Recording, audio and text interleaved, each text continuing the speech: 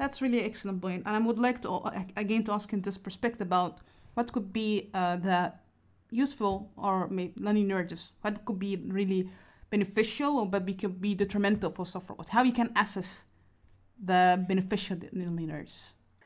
Yeah, it's a that's the $1 million question right there. How can we access nonlinearities, and what can we do with nonlinearities to increase functionality? I hope if you would call me again back in 20 years, I would have the solution. And now maybe I can give a thought about where I think it can go. Because we all know that, for instance, nonlinear structures, they are regularly being used in materials and to create, for instance, algebraic structures. And this is already like a good thing or that we can, for instance, use in soft robotics. Now, also there, if you, for instance, have like the example of the party balloon, right?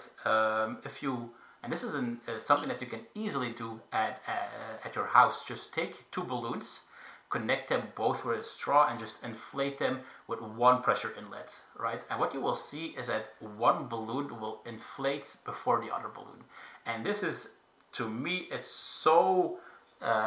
such a smart system in the sense that you go from one pressure input to a sequenced output, right? Normally, if you just have a conventional inflatable bending actuator, if you would inflate it, everything behaves nicely linear in the sense that one would maybe bend a little bit more than the other one, but still everything is nicely and continuous, right? But if you inflate these two balloons at the same time, you will see that one balloon will inflate before the other balloon, right? And what you've done now, in essence, is you have created a system with intelligence, right? Because in that sense is what is an intelligent system? It is something that is able to go from a very low complex input and make it a complex output. And okay, here now the complexity is very, very not as highly complex, but still you went from one input to actually a sequenced output.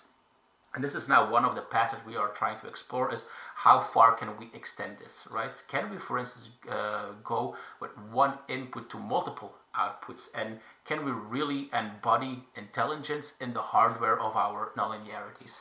And this then goes back to what people are referring to as embodied intelligence. And that's really, can we, and in the long goal there is, can we use also the structure, can we use the structure even as a sensor, not only as an actuator, but can we use it as a sensor that the outside is able to influence the state of our actuators?